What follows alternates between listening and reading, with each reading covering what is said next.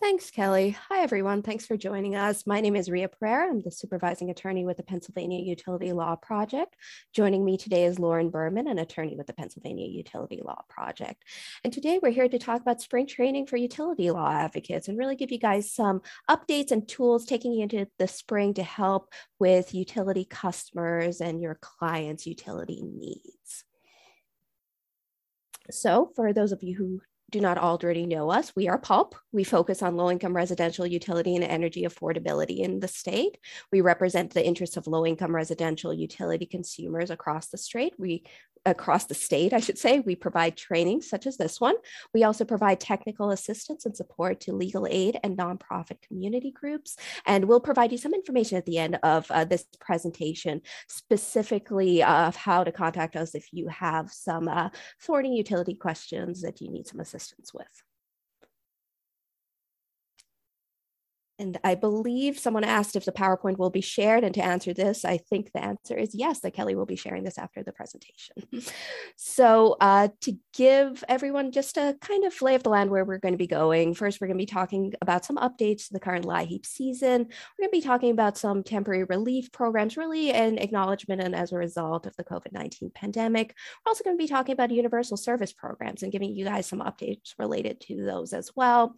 And next, we'll be talking about tools for preventing termination and restoring services. And then we'll be talking about some special protections specifically for some vulnerable populations and specific subsets of customers. So at the outset, just laying the land, the winter moratorium ends this week. So taking the weekend into consideration, terminations may begin as of Monday, April 4th. So what is the winter moratorium first? The winter moratorium is a moratorium on utility terminations from December 1st to March 31st for low-income households. Now, some caveats or some rules that I want to give you related to the winter moratorium. First, the maximum for the winter moratorium is going to be set at 250% the FPL or below. So the other caveat here is it's going to apply to gas, electric, and heat-related water service. And the example we always give of heat-related water service is regularly radiator heating systems, which require water. Now, the other kind of caveat here is that there's no guarantee of restoration of service if service is already off. It's a winter moratorium on utility terminations, right?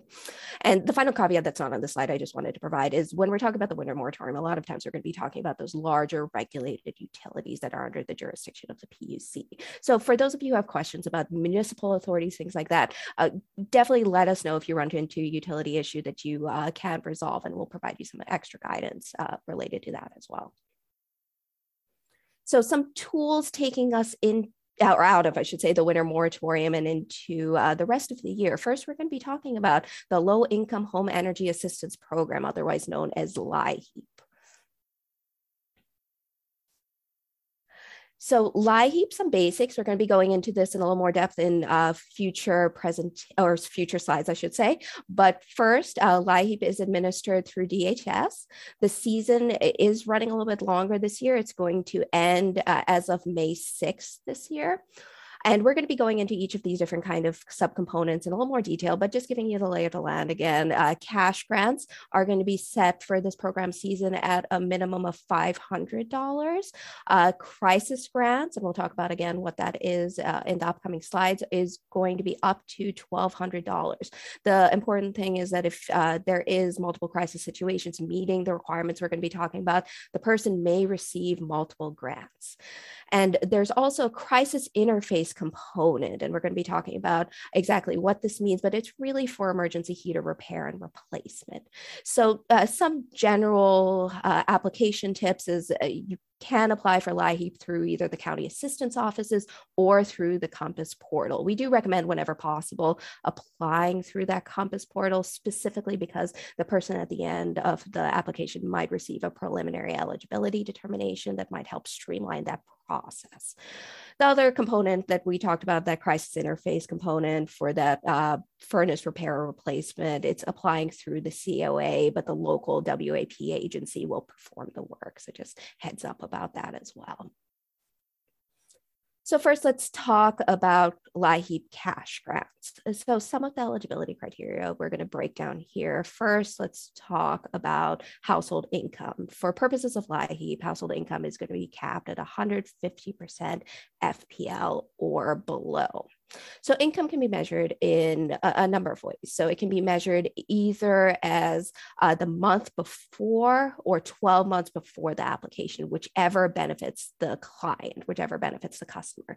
So this is especially important for those customers, those clients who have experienced seasonal income shifts, who've experienced differences throughout the year in terms of employment or income levels. If they're right on that 150% FPL line, it could be especially important in order to get them LIHEAP assistance. So next big bucket of eligibility criteria for cash we're going to talk about is a home heating responsibility. And this specifically means a responsibility for the main source of heat. Now, this can have a few different nuances. A lot of times the utility companies will communicate with that CAO to verify heating responsibility. In the case of tenants, it does require a lot of times landlord verification or a lease that has that provision that shows that the person is responsible for a main source of heat through rent. There's a lot of nuances and kind of differentiations, whether it's going to be a designated portion of their rent or whether it's an undesignated portion of the rent based on what the lease term or the landlord verification says. If people want more information, please do let us know and we can walk you through some of those nuances.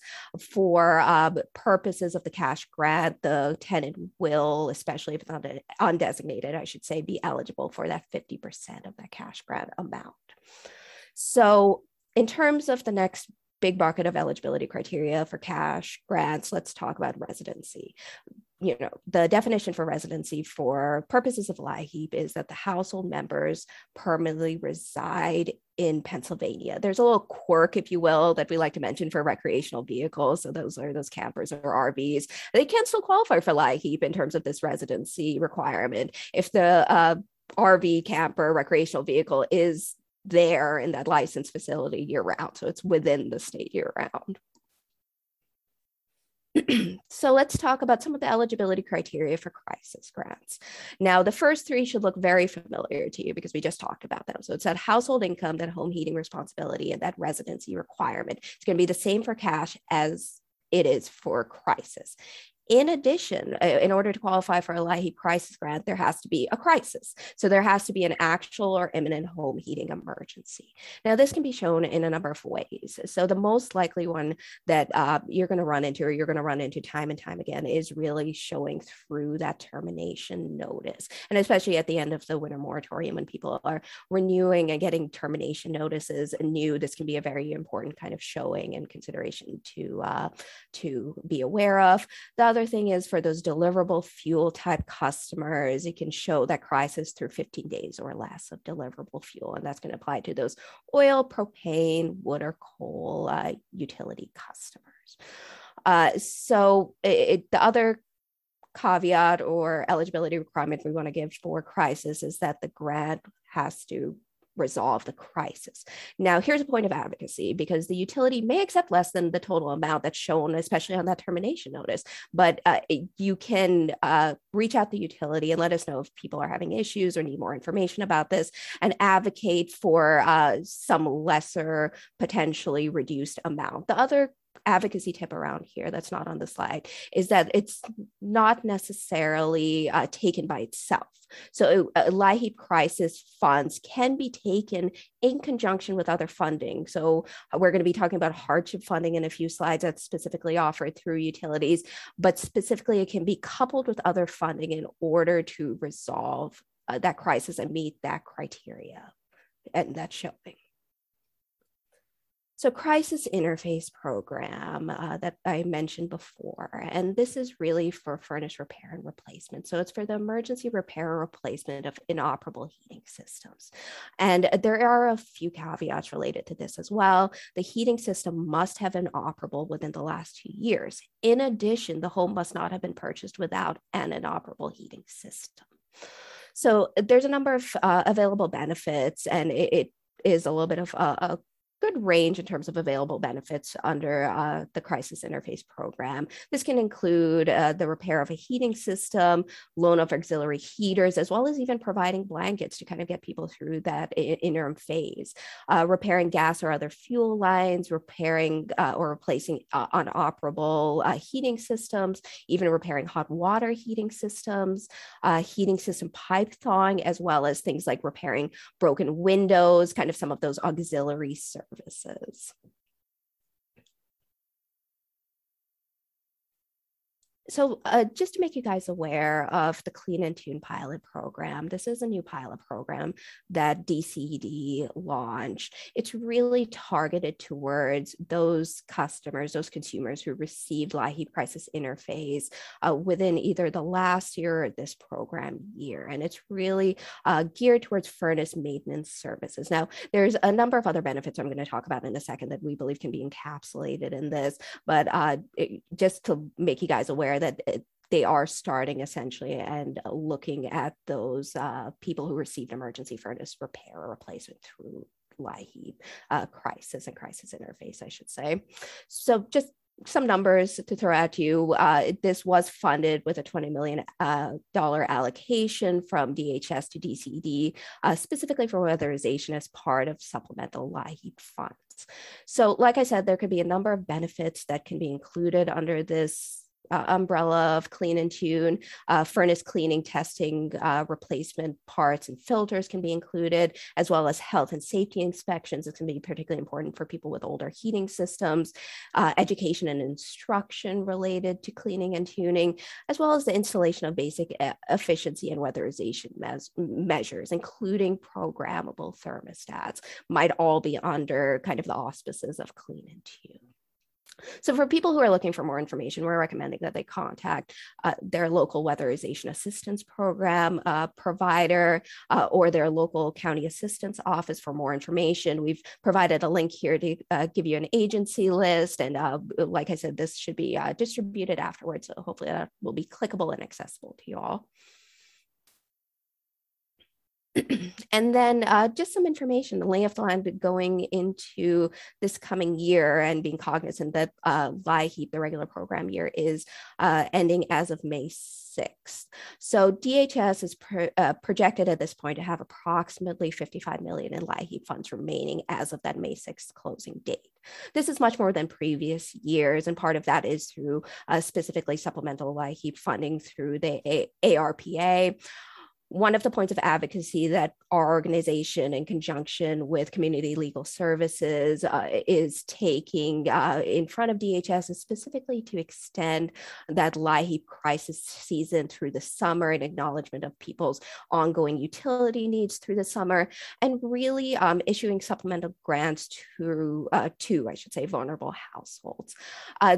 Just something else to be on the horizon, there might be, and looking ahead, there might be some allowance for a summer cooling program to provide cooling equipment to low-income vulnerable households, really, again, with the acknowledgement that people need these services to stay safe in their home, especially through summer as well.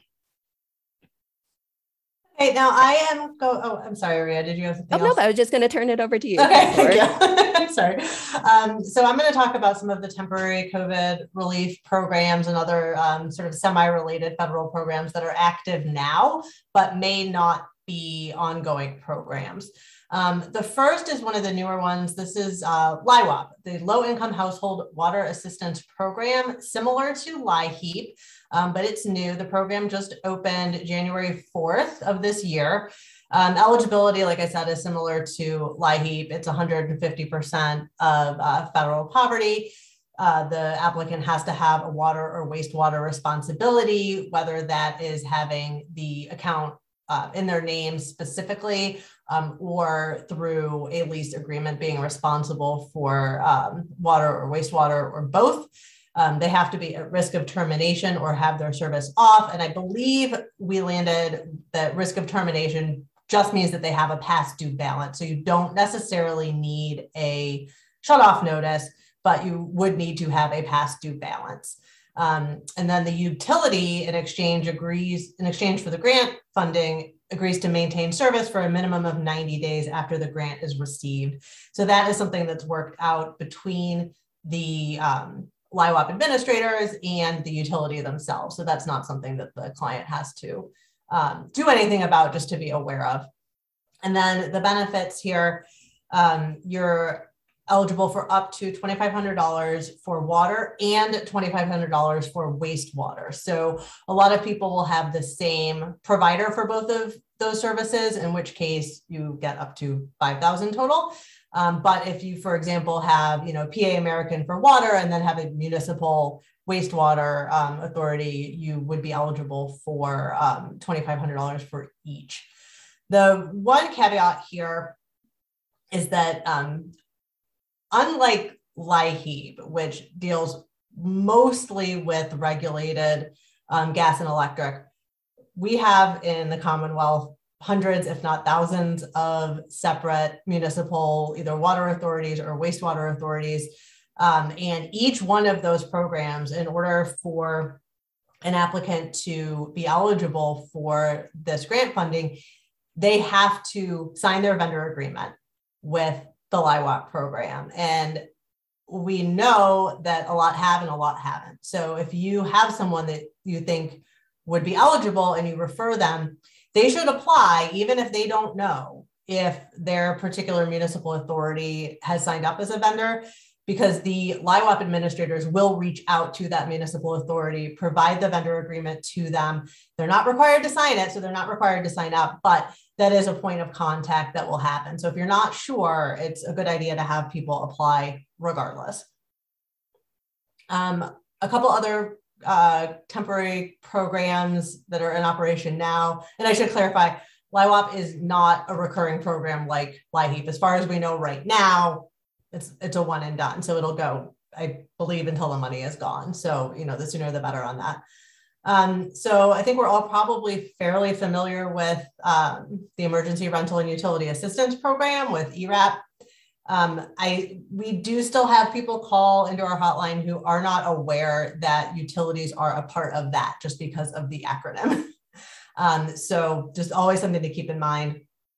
And so this is for renters who are at or below 80% of the area median income, so much higher than for LIHEAP and LIHEAP potentially. We do know that some counties are either out of money, are not accepting new applications currently of this phase 1 funding. Phase 2 funding is being launched. So those counties that are out of money may be getting influxes of new funding. Unfortunately, I'm sorry, I'm not entirely sure on the timing of that. It may vary county to county. And one significant difference between phase 1 and phase 2, phase 2 does not require that the applicant show a reduction in income or an increase in expenses due to COVID. They just have to have been affected during COVID. So it does not have to be a COVID-related need, just that they've been affected during the last 2+ years. And again, like I mentioned, it's generally referred to as rental relief. So a lot of eligible renters may not know that they can get help with just utilities. So even if they've kept up to date on their rent and they're behind in their utilities, they should apply. And then newly launched a couple months ago is the Pennsylvania Homeowners Assistance Fund. And this eligibility here is homeowners at or below 150% area median income. So again, that's going to be significantly higher than the eligibility limits for LIHEAP and LIHEAP. The bulk of the funding in this program is for mortgages and other related costs, but households can get up to $3,000 per household for utility bills. I mentioned the vendor agreements before with LIHEAP. May run into some of that here too, because I know it's just been difficult to get, all the outreach out there to all the different small municipal. I think the large utilities are pretty much on board. The smaller municipal ones, it may be a process. So again, it doesn't cost anything to apply, but there's no guarantee that all the municipal services have signed up to be vendors at this point. A couple more things, telecommunication and broadband. So The link at the top there will give you a little bit more information, but just for a quick rundown. So this is $9.25 monthly subsidy for telephone, broadband, or bundled service. You can't use that to pay for equipment, but some providers do offer free phones for low-income households. The benefit is portable to other providers. So if you switch internet or switch cell phone providers, you should be able to transfer that benefit with you. And this is one subsidy per household. So not per household member, but per household. Eligibility is a little bit lower income-wise, so 135% federal poverty or categorical eligibility. So again, if anyone in the household receives SNAP, Medicaid, SSI, is in public housing, or veteran pension or survivor benefits, they would be categorically eligible for this benefit. So the FCC has indicated that voice-only Lifeline support is only going to last until December 1st of this year. It was previously December 1st of last year. So if you click on this link at the bottom here to learn a little bit more about Lifeline, just know in that article, the dates are before it was extended through 2022. So the dates are off, but the facts are still very good information. And finally, the Affordable Connectivity Program, ACP. So this provides up to $30 per month for broadband subsidy. Some providers come with a discount for your router with some level of copay. That's just going to vary provider to provider. Eligibility for this is a little bit higher. So incomes at or below 200% of federal poverty. Also categorical eligibility here, which is fairly broad. So the households enrolled in SNAP, Medicaid, federal public housing assistance, SSI, WIC, or Lifeline, like we just talked about, certain tribal programs.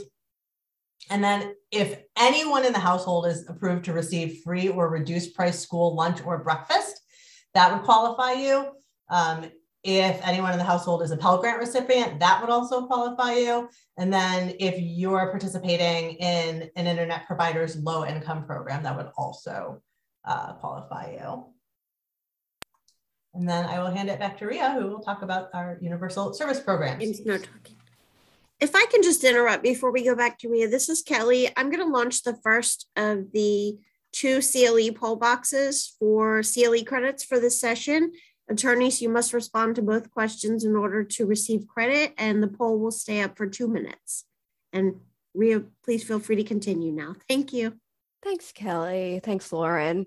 And before we take us into universal service programs, I wanted to just mention or reemphasize that Lifeline is a program that very much predated the COVID-19 relief, and ACP has really been put in place as kind of the next iteration of the EBB program, which some of you might be aware of. So in terms of temporariness or changes, I wanted to give you guys a little information about that. So next, let's talk about universal service programs. And we're going to be talking about a number of big buckets of these universal service programs. Now, 2 things I want to make you guys aware of at the outset of the conversation of this section. Number 1 is that the default in the conversation that we're going to be having is towards those regulated utilities. So again, as Lauren mentioned, there's many unregulated utilities throughout Pennsylvania, but by and large, unless I specify otherwise, we're going to be talking about those larger utilities, those regulated utilities under the jurisdiction of the Pennsylvania Utility Commission. The second caveat or kind of explanation taking us into this section is really that these programs are going to be highly, or at least moderately, I should say, utility specific. So some of the eligibility criteria and some of the lines and maximums we're going to be talking about throughout this conversation are going to vary. And I'll try to point that out as I'm going. But the advocacy tip here is look at the individual utility, contact them, see what their individual program parameters are. You can go to the next slide. Thank you. So first big bucket of universal service programs we're going to be talking about are customer assistance programs, otherwise known as CAPs. And as I mentioned, you're going to be seeing these most likely by and large with those regulated utilities. So those larger utilities under the jurisdiction of the PUC. So what are CAPs? Essentially, CAPs are low-income assistance programs that provide reduced rates or lower monthly payments. In addition, many CAPs, you're also going to see some kind of arrearage management. So essentially what happens is when the person enters the CAP program, their past due balances, which we call arrearages in our world, are frozen, and the person over a period of time, if they continue to make payments within the CAP, can earn forgiveness over a specific amount of time, the length of which is going to vary by the utility. So again, check the specific utility rules to learn what those periods of time are. So some of the eligibility requirements that we see time and time again, and these are again just general rules for CAP eligibility, is a lot of times, many times we'll see the annual gross household income is going to be capped at 150% or below. Some utilities, though this is becoming more rare, still require a payment trouble showing, and again, check with the individual utilities exactly what that means in terms of that showing and if that showing still exists. For CAP, a lot of utilities, most utilities require periodic income verification. And this essentially means that every so often, the person has to recertify into CAP and show their household size and their income level to show that they still qualify under that FPL limit. And there's often sometimes issues in terms of documentation and things like that. So if you're running into issues with that, please let us know, and we're happy to provide some information or assistance potentially around that as well. Depending on what kind of populations you're working with, this can be also a very, very important rule. While the utilities may ask for Social Security numbers, it's not required. Now, this might be obvious sometimes and not obvious other times, right? So sometimes this can absolutely stand in the way of someone enrolling in CAP if it's not obvious from the person's conversation that they're not required to provide that Social Security number. It sometimes does take a little bit of advocacy to really figure out what those alternate means are, but just be required of that general, or aware, I should say, of that general rule. So next big bucket is going to be hardship funds. So what are hardship funds? First, it's really cash grants through utilities. The maximum grant amount is going to vary by utility. We give the example here of $500. It's one we've seen in different circumstances with different utilities. And keep in mind, there might be a showing that the person has to use the funds essentially to resolve the crisis. Now, hearkening back to my conversation about LIHEAP, remember that funds don't exist in a vacuum. So it's less likely, at least from the populations we've worked with, that the person has available funds just by themselves, but potentially coupled with either LIHEAP funds or, potentially funds from some of the other sources that Lauren's been talking about. It can essentially be coupled and kind of put together to meet that showing. So let's talk about some of the eligibility requirements under hardship funds. And again, this is big bucket, general, check with your specific utilities. So a lot of times we'll see a 200% FPL or below. That's going to be that FPL line. Sometimes it's going to be up to 300% FPL. Again, check with your individual utility. There is a requirement that we sometimes see for what we call a good faith payment. So essentially over the last X number of months, again, X being whatever the utility has, be it 3 or something else, the person has paid a certain amount towards their utility account that the utility calls either a recent payment or a good faith payment. And this can absolutely stand as a barrier to a person getting a hardship fund.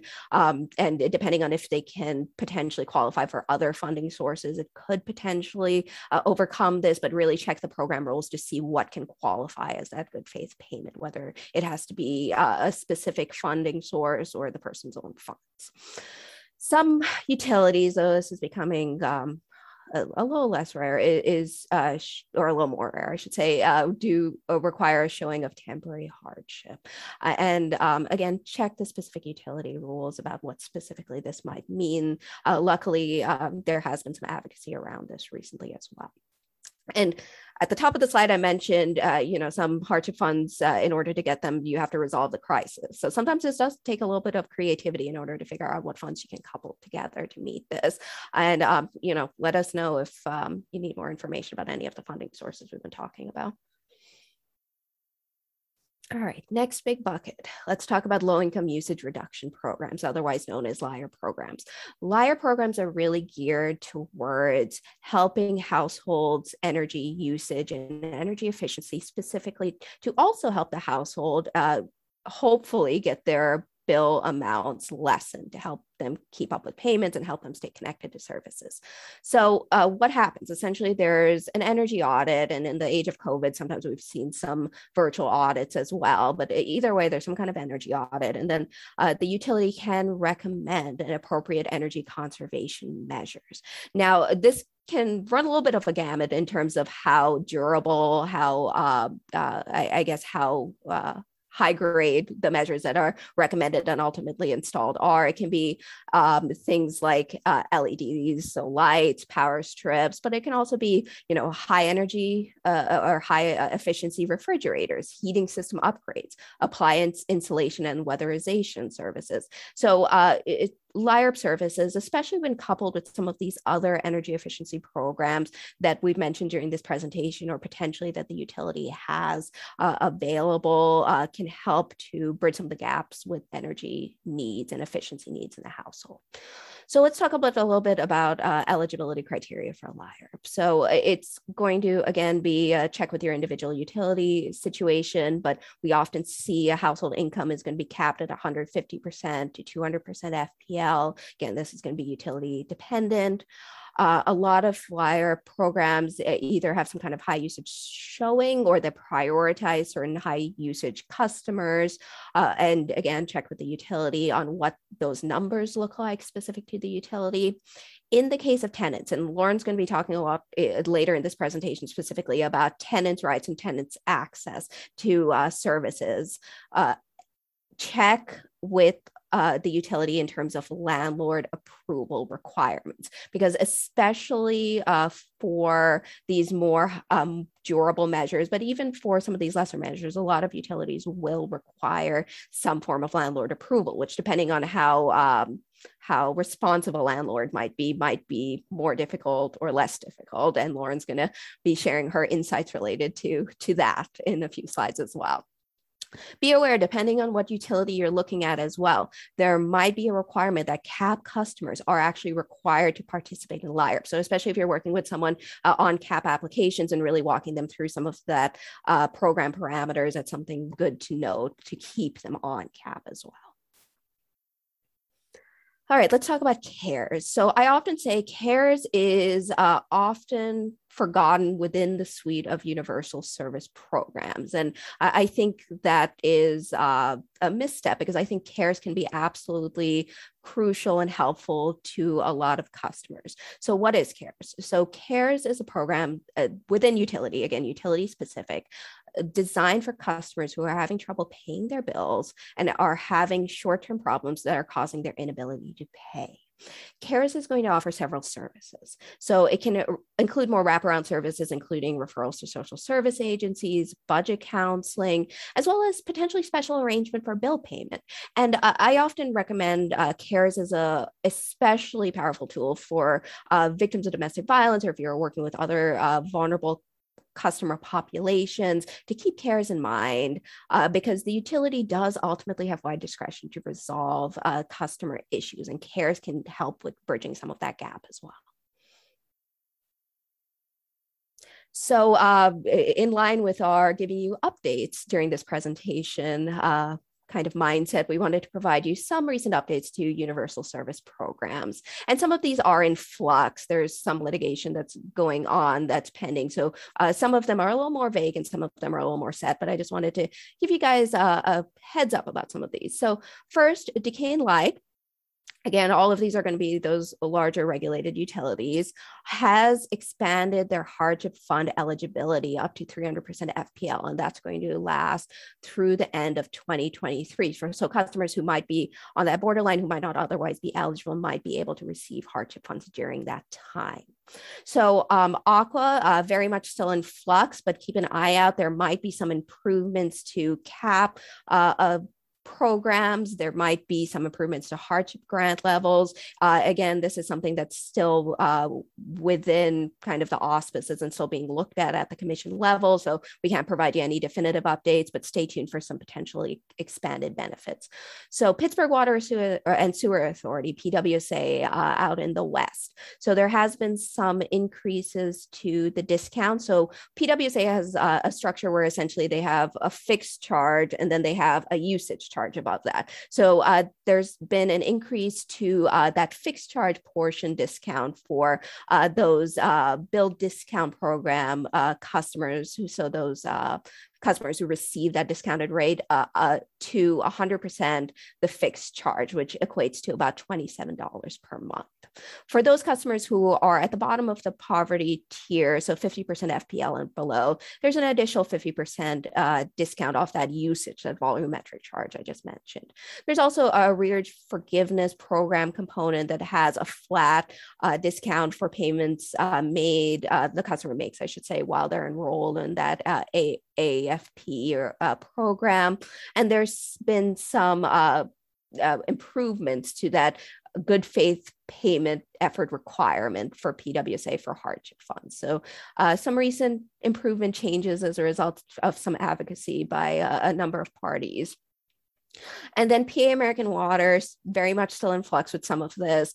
There potentially could be some arrearage management plan on the horizon. It's still under consideration, as well as a recent rate increase or recent rate case improvements, I should say, to areas of tenant rights, victims of domestic violence, specifically how they navigate the utility and how they get assistance, as well as how those customers who have limited English proficiency can navigate the system. So, like I said, some of this is still in flux, but we're keeping an eye out, and there could be some additional help on the horizon depending on how things work out. Great. And I just wanted to add to that really quickly. You'll notice that the gas and electric seem to have much more well-established universal service programs, because that is what the regulations require, and water is getting there. So you'll probably see more development in the water space in the near future. And I am going to talk about termination and reconnection processes. So this is just some general advice. When you have a client who calls and, you ask, or they mention like, oh gosh, I'm also behind on this, I'm behind on this. When we get a call to the hotline, my first question is always, well, have you reached out to the utility? Because that's always your first step. It can be very tempting to ignore these bill amounts, especially as they get higher and higher. But it's always better long-term to keep in communication with the utility rather than just ignore the problem. I also will always recommend pay what you can when you can to establish a positive payment history. So, a lot of people, we'll talk about payment arrangements in a little bit here, but, sometimes the only option that people realistically have to maintain their service, at least in the short term, is to enter into a payment arrangement. Payment arrangements can be tricky because you're still responsible for paying your monthly usage. Plus now you're also adding to that bill amount to pay off a past due balance. So it's difficult, right? Like if you're in a position where you've already gotten behind, having to pay more going forward in order to catch up is going to be really tough. So even if you cannot make those full payment arrangement amounts, it's very important to continue to make payments as you can. That when then you have to go to the utility and try to negotiate another payment arrangement or a hold on an account or something like that, it is much, much easier to do if there's a regular payment history for that customer. Also, always recommend that if someone is low income, especially if they're below that 250 federal poverty level amount for the winter moratorium, that they contact the utility and provide their income information. That's sort of also generally step number one. Apply for all available assistance programs. So that's everything we've talked about already. So that's LIHEAP, it's LIHEAP, it's ERAP, it's HAF, it's anything that is available and apply and that your client would be eligible for. You can also determine whether any special protections apply, and we'll talk about these in a little more detail. But medically vulnerable consumers, victims of domestic violence, and tenants. There are specific provisions for these more vulnerable groups. You can request an affordable payment arrangement. We will talk about affordability and payment arrangements in a couple slides here. And then filing a dispute with the utility or the Public Utility Commission. Both Rhea and I will touch on that in a little more detail. And as a last resort, to seek bankruptcy if you just cannot cobble together enough to get your service maintained. This may be your last option. And Lauren, before we move on to the next slide, I realize there has been a question and I just wanted to address that. Sure. Seamus Brennan, he's asking, is there any access for either LIHEAP or universal service programs when bill is generated by sub-metering? And you've been doing some work around this, so I don't know whether you want to take the first shot at this, Lauren. Well, the answer, as the answer to everything is it depends. It depends on whether it's a sub-metering company or whether it's the utility itself that has sub-metered a building. And Rhea, step in when I put her out here, but you need to determine who is the for LIHEAP, do they have a home heating responsibility, right? And if someone is paying, even if it's an undesignated portion of their rent, if they are paying for heat, generally they may qualify for LIHEAP, although it may be a lesser amount. And then again, I think it's going to go back to sub-metering is complicated because it can be done in a lot of different ways, but ultimately it's going to go back to, is that person a customer of the utility? Is that bill in their name? If it is, then they may be, if they're otherwise eligible, may be able to get into those universal service programs that the utilities run. For grant funding, it doesn't need to be quite as strict. They don't necessarily need to have the bill in their name, but they would need to show that they have a home heating responsibility in order to be eligible for those programs.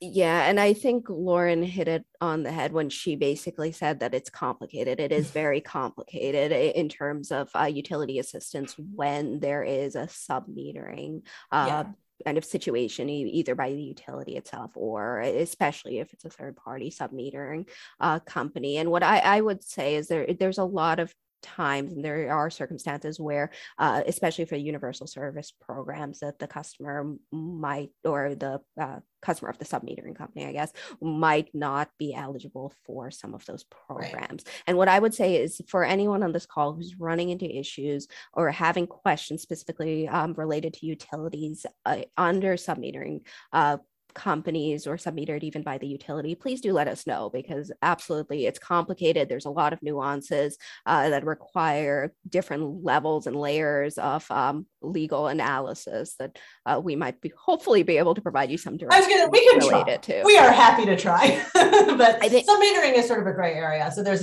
in a lot of these situations, there really aren't bright lines yet. So yeah, but definitely reach out. Thank you, Rhea, for bringing that up. So termination rules. So no Friday terminations or weekends. So that means that terminations may only occur Monday through Thursday. I will say shut-off notices are generally speaking automatically generated. So sometimes people will get shut-off notices where the shut-off date is a Friday.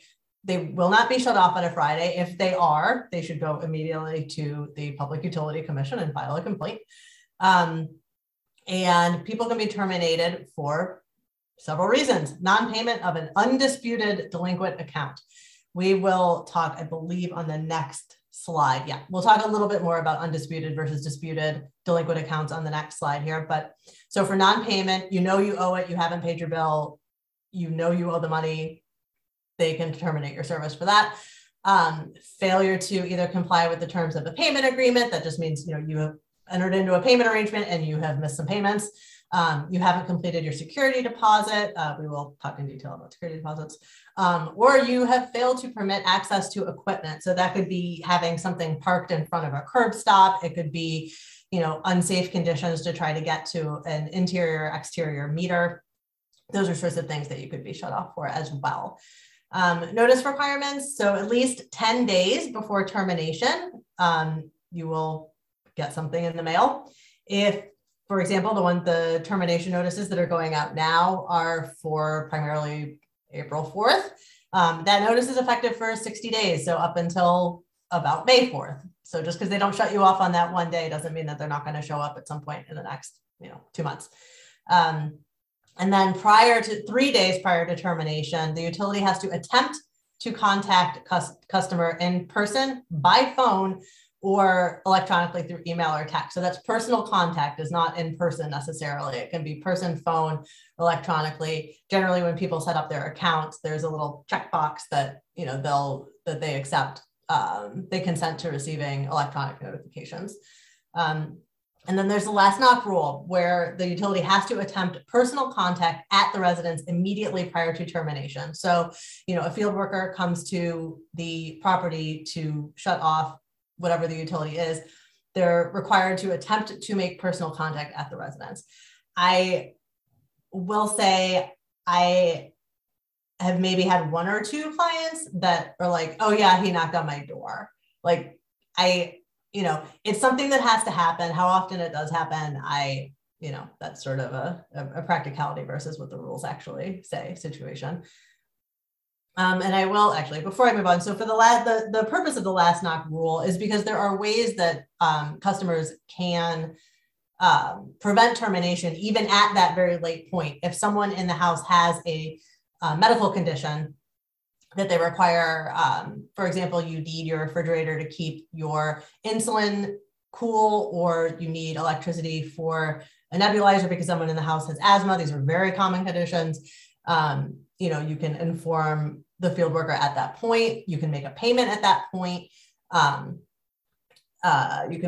we'll talk more about PFAs and things in a minute here, but that's why that last knock rule is important, because there are ways that customers have the right to prevent a termination even at that point. So payment arrangements. So payment arrangements are agreements where the customer who admits liability, so remember this is undisputed, you had not paid your bill, and what on your bill is electricity or gas or water that you have actually used. You can spread that amount out over time to prevent a termination. Don't admit liability unless you know what you owe. This comes up in multi-unit tenant buildings fairly often, where your bill maybe is 3 times higher than your next door neighbor and you don't know why. Maybe there is a foreign load. Maybe you're paying for some common space usage. If you think that is a situation, do not agree to a payment arrangement for that amount if you do not think you owe it. And I know we say here, do not agree to a payment arrangement that you cannot afford to pay. I don't know that most people can afford to pay payment arrangements, because again, it is increasing your bill amount. So, be realistic about it. The utilities have the discretion to offer as many payment arrangements as they want for any amount of time. Will they do that? No. Most commonly, they will stick to what they're required to do by the commission, but just know they can extend it out for 3 years, 5 years. They can offer as many as they want, but what they're required to do is slightly different. So what they're required to do is at 150% federal poverty or below, the utility can give the client up to 36 months to pay off that amount. So spread it out over 3 years. And then as income goes up, the length of time goes down. So that's for utility issued payment arrangements. Again, they have the discretion to be more generous than that. And there were some provisions during COVID, a couple, within the last year and a half or so, where they were offering up to 5 years for basically everyone. And that is no longer. So utility issued. There are also commission issued payment arrangements, Public Utility Commission. So for current customers, so that's someone that you either have active service or you've been shut off within the last 30 days, you're still considered a current customer. If you're under 150% federal poverty level, you can get that up to 5-year payback time frame through the commission, not through the utility itself probably, but through the commission. But the commission cannot require a utility to enter into another payment arrangement unless there are extraordinary circumstances. So typically speaking, if you have a client who has had broken payment arrangements, and again, a lot of people do, and they may not know that they do, right? Because they're doing what they need to do at the time to keep their service on. And, they may not remember that they entered into a payment arrangement and then got shut off because of that. And, so you have to ask, because you can't guarantee that, oh, just call the commission and they'll give you this 5 years. They're not required to do that. And the utility isn't required to accept that if there are previous broken payment arrangements in the payment history. restoration payment arrangements. So this is if your service is it has been off for more than 30 days, which means you are not technically a current customer. You're an applicant, and you're trying to reconnect at the same address. There will be a reconnection fee, and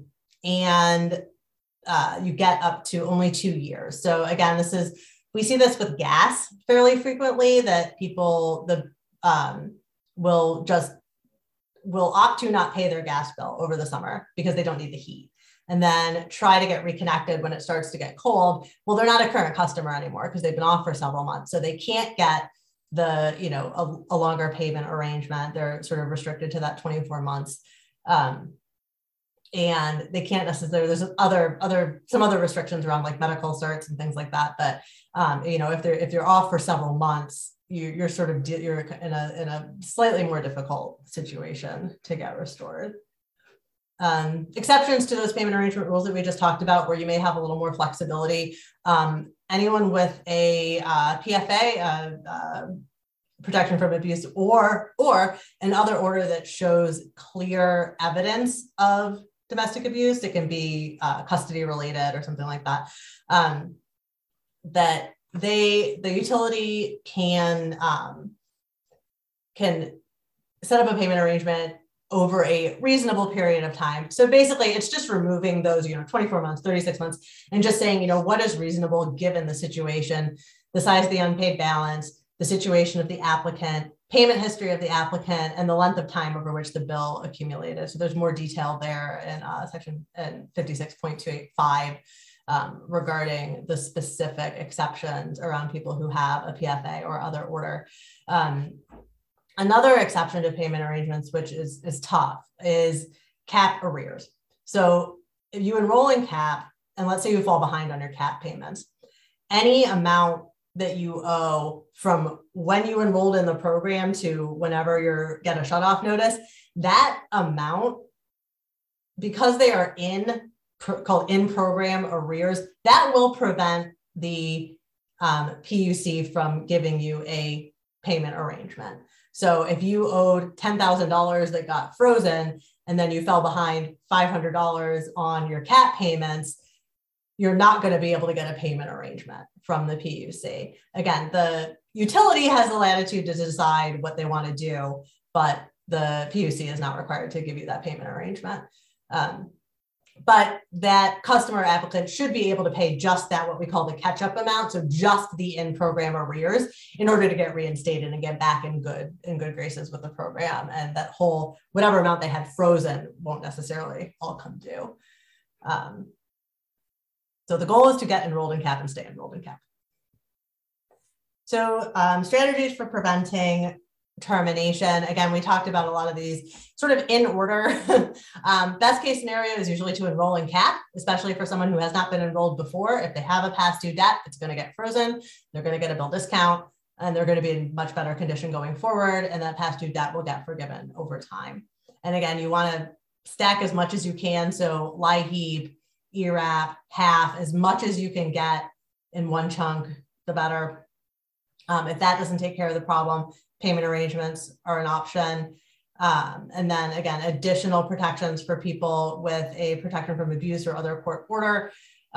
If debt was accrued in someone else's name, even if the person with the PFA was living in the home at the time, that person cannot be held accountable for the debt accrued in someone else's name if they have the PFA. So the timelines are important here. So that's something you want to look into is, when were you living with this person? When was the bill in their name? When was the bill in your name? When did they vacate the premises? Those are sort of the questions that you want to look at. But again, the people could be eligible for longer payment arrangements, additional notices. Medical certificates, if someone has a medical condition that requires use of electricity or heat or water, they can, with the regulated utilities, they can get their doctor's office, if they will, some won't, to submit a medical certificate to the utility. It's just a pretty basic form. The utility doesn't get to decide whether it's a valid medical issue or not. That's up to the doctor's office. And in that case, without if the customer pays nothing at all, they can still renew that 2 more times, I believe, in the course of a year. So they get up to 90 days. If you're getting those med certs and you continue to pay your current charges, so you're paying your actual usage every month and submitting a med cert every month, you cannot be shut off for past due debt. We sort of use those as a last resort because, again, you have to pay those current charges, and those current charges can be unaffordable for some people. The winter moratorium we talked about, again, if the client has not reported their income to the utility and they get shut off, if they call and report their income, that may not get them turned back on. It'll depend on the situation. I mean, it's ask, but it may not, it's not necessarily going to get it done. Then the 4-year rule. So if someone's trying to establish service or is being terminated for a old debt, if that debt is more than 4 years old, that cannot form the basis of termination. So again, that's an asking questions thing, right? You want to know, okay, well, when did you last have service in your name? Normally this comes up when someone's trying to establish service at a new residence and maybe they lived with someone else, or, you know, they moved back with their parents or whatever it was, they didn't have service in their name for a period of a few years. If they have older past due debt, that can't prevent them from, if it's older than 4 years, from reestablishing service in their own name, in their own place. We'll talk about tenants' rights coming up here. And then Rhea will talk about the dispute process with the commission in a little bit. So connecting, reconnecting to service. The utility may charge a security deposit. The customer can be charged up to 1/6 of the estimated annual bill, so about 2 months worth.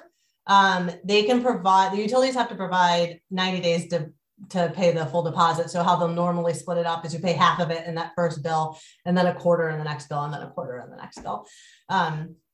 Once the customer establishes a timely payments by paying in full and on time for 12 consecutive months, the deposit needs to be returned to that customer. And I think it depends on the utility. I think some credit the account, some may send a check. I think it may vary from utility to utility. There are exceptions to having to pay a security deposit if you are CAP eligible. So if your income is at 150% federal poverty or below, you will have to provide proof of income for that, but that would get the security deposit waived. Again, you do not have to enroll in CAP in order to get that waived, but you just have to be CAP eligible. And then also if you have, again, a PFA or other order, if you're not low income, you can get that waived if you can establish creditworthiness. So whether that's, you know, a W-2, you have, you know, steady employment, or past residences, letters of reference, you know, if you have a former landlord that was, you know, cooperative with you and would say like, yep, you know, they paid their rent on time, you know, that may help establish your creditworthiness, or a third-party guarantor. So basically like a cosigner. And Lauren, we've had a question around med certs from Joanna. What I would say is, Joanna, we're going to be going into med certs in a few slides, a little more detail, and I'll address this question. Yeah, I'm sorry, I sort of blew through it, but yeah, we'll cover that in more detail. And then again, a lot of this we've covered, but again, strategies for connecting and reconnecting service. Just remember that if someone is CAP eligible, if they're below that 150 income level, they can get that security deposit waived, but they would have to require, would have to provide proof of income. Additional protections for people with a PFA. Can't charge the victim arrears accrued in someone else's name, even if they lived at the residence when the arrears were accrued. Again, you want to ask some questions, figure out your timeline, see if that would apply. And then, you know, you can ask flexible payment arrangements from the utilities. The 4-year rule, arrears more than 4 years old, can't be required to be paid in order to establish service. Utility issued payment arrangements, again, they have broad discretion. Do they use it? It really depends. But, you know, having a positive payment history, even if you're still behind, you know, it's that kind of thing that helps, makes the utility more likely to give you another payment arrangement. If you can't get a payment arrangement from the utility, you can go to the PUC. Not a guarantee there, but it's, you know, again, it is an avenue for you.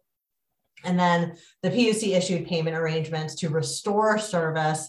Again, if you're between 150 and 300% FPL, you get up to 1 year to spread out that debt over 1 year.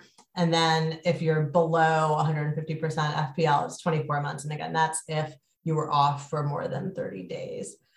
If you have defaulted on one or more, or on two or more arrangements for the same balance, the PUC is not going to issue you another payment arrangement. And unfortunately, if someone cannot afford to pay their bills, they cannot afford to pay their bills. And so I would say the people that call our hotline most often have at least one broken payment arrangement in the past, whether they are cognizant of it or not. So, it's a good question to ask, but don't be surprised if you send someone to the PUC and they come back and say, no, I'm not, they said no. And maybe because they have broken payment arrangements in their past that they're not entirely aware of. And I will pass it to Ria. Thanks, Lauren. And next, we're going to be talking about special protections for utility customers. And we're going to be talking about a few different subsets, which if we can go to the next slide, it should be listed. Thank you. So first, we're going to be talking a little bit more in depth about protections for victims of domestic violence. And we're also going to be talking in more depth about customers who have serious illness or medical conditions and need to take advantage of those medical certificates. And then Lauren will be talking a little bit more about tenant protection. So first, let's talk about some additional protections for victims of domestic violence. And Lauren's alluded to a lot of these before, so I just wanted to take us through the complete list. So the caveat to all of this is that this is going to apply to those victims of domestic violence, those survivors who have a copy and can provide a copy of a PFA or other court order showing clear evidence of domestic violence. Now, what this means in terms of other court order can become a little bit tricky, can be a little confusing. And the one thing I would say is if there's a question or you guys have a question around that, please let us know. This can include a number of different kind of court orders, including criminal charging orders, things like that. But it does need to show clear evidence of domestic violence. So for a victim of domestic violence who has that PFA or other court order, like Lauren mentioned, they cannot be terminated for non-payment that's furnished essentially in a third party's name. So they cannot be charged specifically for arrears accrued in someone else's name, even if they lived at the residence while their arrears were accrued. And especially for victims who were co-residing with their abusers, this can be an especially important rule. As Lauren's also alluded to, there might be more flexible payment arrangements that are offered to victims who have those court orders that they can provide. It's going to be dependent on the individual facts and circumstances of their cases, depending on what kind of payment arrangements they're going to be offered. And then the other kind of protection we wanted to highlight here for victims of domestic violence is specifically related to that last knock rule. And again, for that last knock rule that Lauren's already kind of told you about, there does have to be an attempt at personal contact immediately preceding termination. Now, the key word in this sentence is attempt. So for victims who have these qualifying court orders or PFAs, if there's no personal contact, notice has to be posted at the property and termination is delayed for that additional 48-hour period. So it essentially allows some additional time prior to termination because if that last knock essentially isn't complete.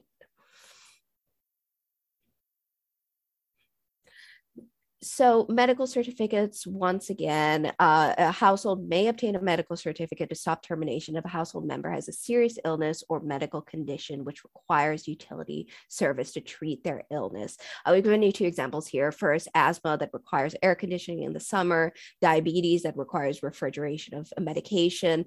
Now, as Lauren's already mentioned, the medical professional, so either primary care or another medical professional that the customer is able to access, really does decide whether the medical certificate gets filled out and to the extent of the affliction and the length of the affliction, and really whether that person qualifies for that medical certificate.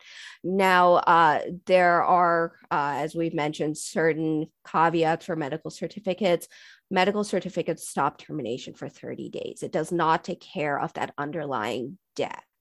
So a customer may submit a new certificate every 30 days if they pay the current charges by the due date. A customer may renew a medical certificate up to 2 times. So that's 90 days of protection total, even if they don't pay that current charges. So keep in mind for customers, especially if they're unable to keep up with those charges, there is that cap at those 2 times, so that 90 days of protection. There's been some recent updates and recent changes in terms of commission policy related to medical certificates. So for those of you who are looking for some more in-depth information related to those, please feel free to reach out to us. I also did want to address Joanna's question specifically to medical certificates. Are the medical certificates per year or per delinquent amount if the customer doesn't pay? Now, my understanding, though Lauren can correct me based on her experience with the hotline, is that it is that per delinquent amount that we're seeing. So it's not necessarily a time cap on those medical certificates. Yeah, I believe that's right. And also that just to reiterate, if they've been off for more than 30 days, the MedCert is not going to get their service restored. Right. And in terms of that longitudinal look, again, I'll emphasize that medical certificates really don't take care of the arrearage amount, so that underlying amount as well, which does require some of these additional tools that might be helpful to resolve some of that as well. And then Lauren's going to take us a little more through tenant protections before we talk about disputes. So tenant protections are complicated.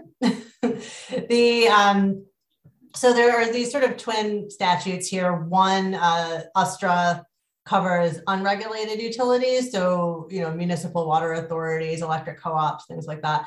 And DSLPA, the Discontinuance of Service to Lease Premises Act, applies to regulated utilities, but the protections in both are pretty similar.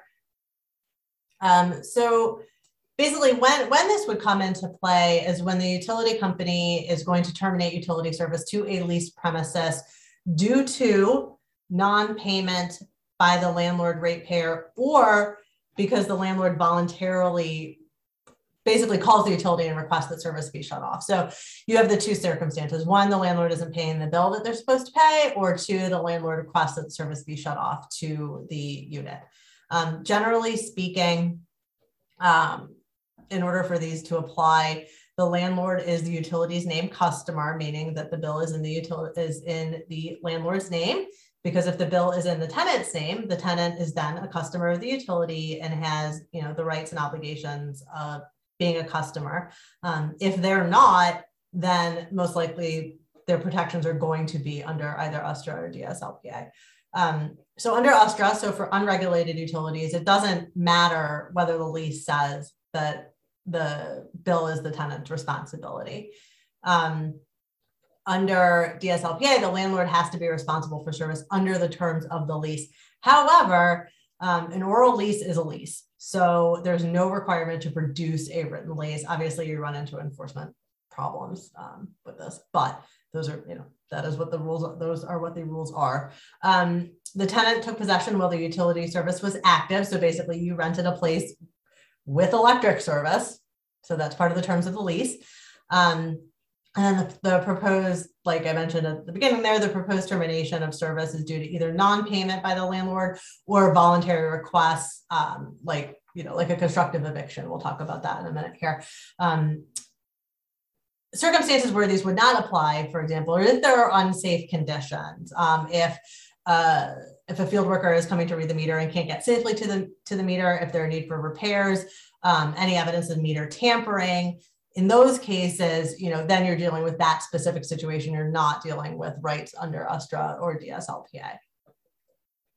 So if a utility knows that a unit is reasonably likely to be occupied by an affected tenant of the proposed discontinuance, they have to notify the unit at least 30 days before any discontinuance of service. So again, you're not talking about mailing a shutoff notice to the billing address. You're talking about mailing, the shutoff notice to the actual residence. Reasonably likely to be occupied. So one clue would be if the billing address is not the same as the service address. That would be a clear indication that this may very well be a rental unit.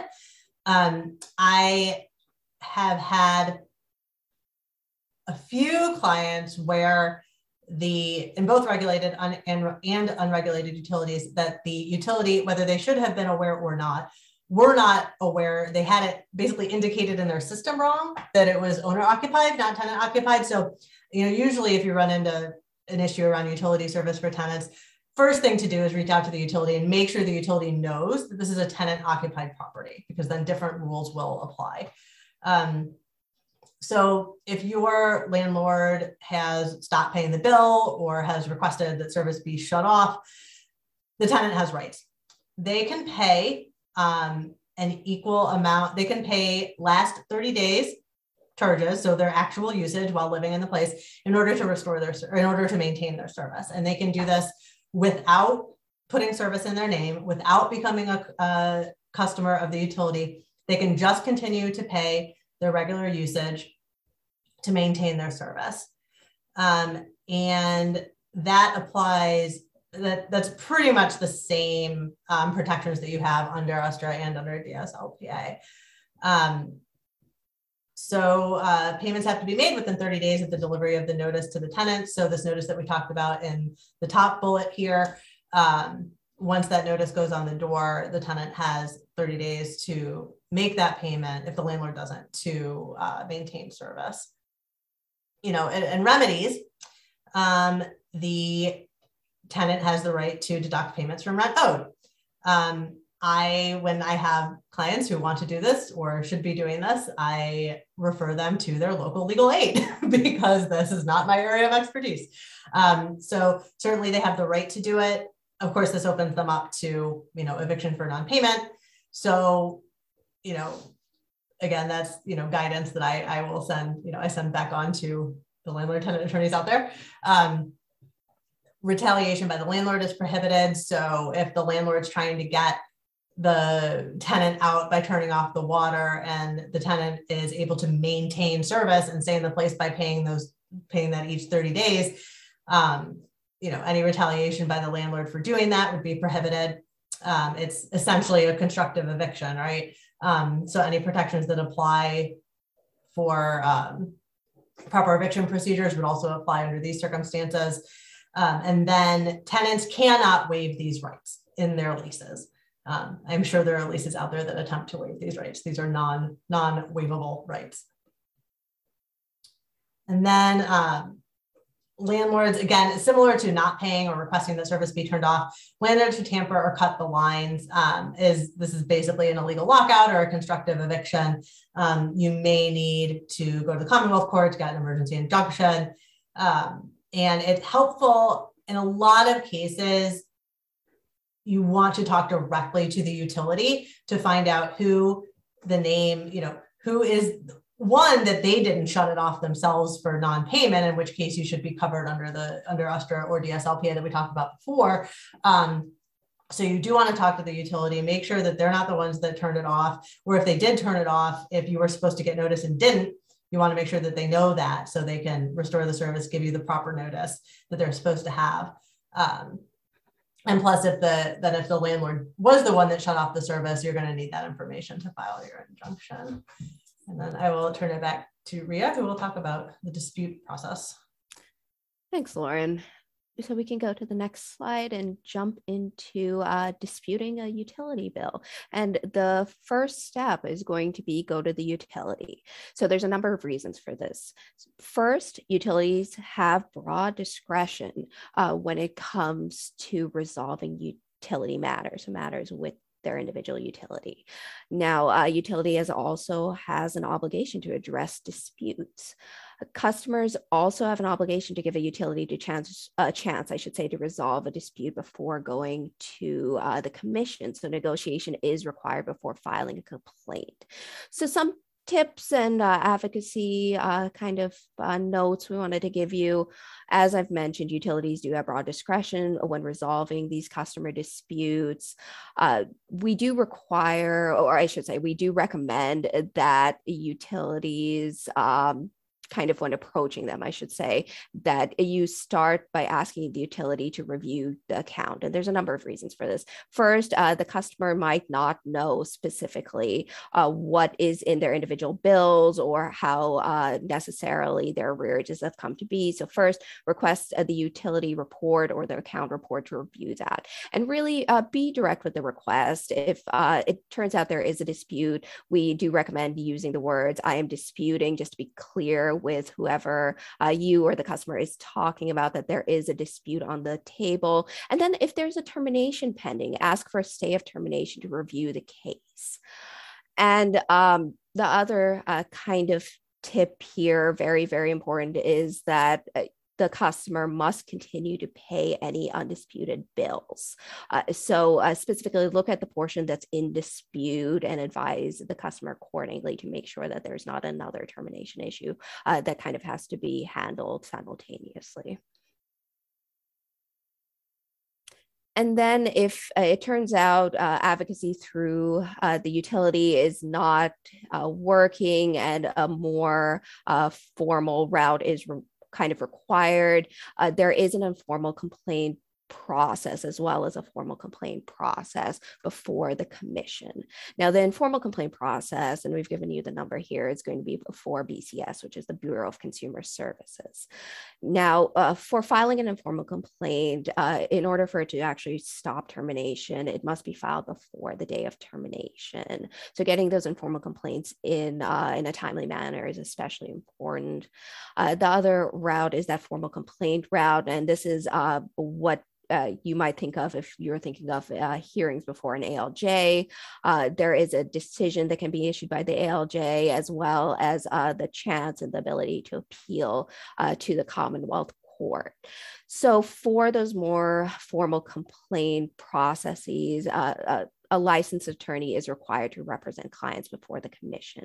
But advocates and paralegals can refer a client to file pro se and provide information about their rights. So if there's any questions about how to access these complaint processes, please do let us know and we'll help you walk through some of those as well. So some resources, and we've alluded to this throughout the presentation, that we wanted to provide you. So for consultants, so for advocates who are facing a utility issue or who have questions about how any of this works, feel free to use our group email. The secret, not so secret, is this actually gets to all of us, so you should get a response fairly quickly. And then for a client, so if there's an individual customer who's having a utility issue that you want to refer to us, we have put our hotline number and email down here, and it is accessible for, again, those customers directly. So feel free as needed to use these resources. Like I said, we are here and available and eager to answer any questions. Yeah, and just another note, the hotline is open. You can always email, but the hotline is open Monday through Thursday, and we generally will get back. Can't promise that, but we generally get back to people the same day. And again, if there's a more technical question, especially around some of these issues, I think other people have asked during this presentation, like sub-metering and things like that, feel free to use that email, that PULP email address, if you're looking for more technical assistance for more kind of tricky issues, because that, again, will get you to all of us. This is Kelly. I'm going to go ahead and launch. I'm going to launch the second CLE poll box now. I will leave this up for 2 minutes. And I don't know if you want to ask for any questions that people might have now after they've completed the poll. But yes, that'll be great. And there's some resources on the next slide we wanted to make sure we were getting out to people. Oh, I might have missed that. So I will say, ahead of taking any additional questions, that we have a number of resources available. We have one-pagers. We have the LIHEAP Advocates Manual that we help to update every year. And what I'll go ahead and do is drop the link to our utility assistance one-pagers, which are utility specific and region specific, in the chat. That way, let me go ahead and make sure I'm getting it to everyone. That way, you guys can find our website and navigate some of the resources there. So is there any additional questions about anything Lauren or I have mentioned throughout this presentation? Anything that you'd like some more information on? We have a few more minutes left. There's a question in the chat here that I'll answer quickly. How do clients get the medical certificate? So they call their doctors, there are forms for the doctor to complete. Yes, they should reach out directly to their doctor's office, whether it's their physician, physician's assistant, nurse practitioner. It's a very straightforward form, and the form will go directly from the doctor's office to the utility. So what the customer should do is tell the utility that they are intending on reaching out to the doctor's office. That gives them a few days. If they have an impending shut off, it gives them, I think, 3 days. And then they should call their doctor's office, request the medical certificate, tell them what utility it's for. And then generally the doctor's office will get that directly to the utility. And there is a tricky part here, actually getting the person being able to contact their doctor within that kind of holding period that Lauren described. So sometimes we do run into questions and concerns about being able to access those medical providers within that set period of time, which might require some additional advocacy and help to clients. And it does. I mean, it definitely does. Like 3 days is not a lot of time to get a response from a doctor's office, especially when things are busy like they are now. And what I will say is look for set forms for medical certificates, like templates of medical certificate forms, because those might be helpful for doctors who are navigating the system and trying to get some of this information in as well. And for anyone looking for more information about that, let us know too. Yeah, and I think on the commission website, I think there is a template that's recommended. The utilities don't have to use it; they can use their own, but I think there is a recommended one, I think.